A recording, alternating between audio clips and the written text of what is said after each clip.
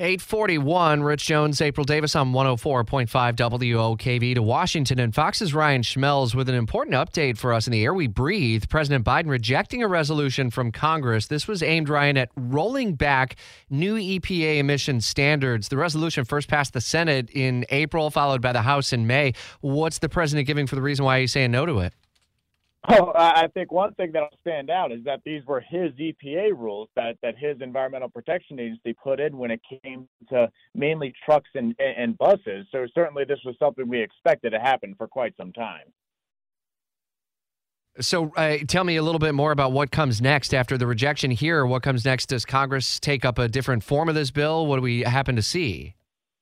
Well, then they could maybe address a watered-down version, but keep in mind these are rules put in place by the Biden administration, so it seems like they're going to stay pretty true to that and try to keep these rules in as much as possible. You know, there could be some type of permitting reform when it comes to the environment, but I'm not quite sure how much that would have an impact on this legislation specifically, because with these rules from the Biden administration, this one specifically targets trucks and buses and some of the chemicals that they carry, and they're trying to reduce the amount of emissions that come out of them. And of course, Republicans are raising concerns about the emission standards and how realistic they are, but also how it could impact the economy. All right, Fox's Ryan Schmelz on the story for us from Washington, and we'll follow any updates there and other storylines that have been developing in Washington. In fact, into the middle of the day, we are going to be watching at ways Congress is looking to hold bank executives accountable.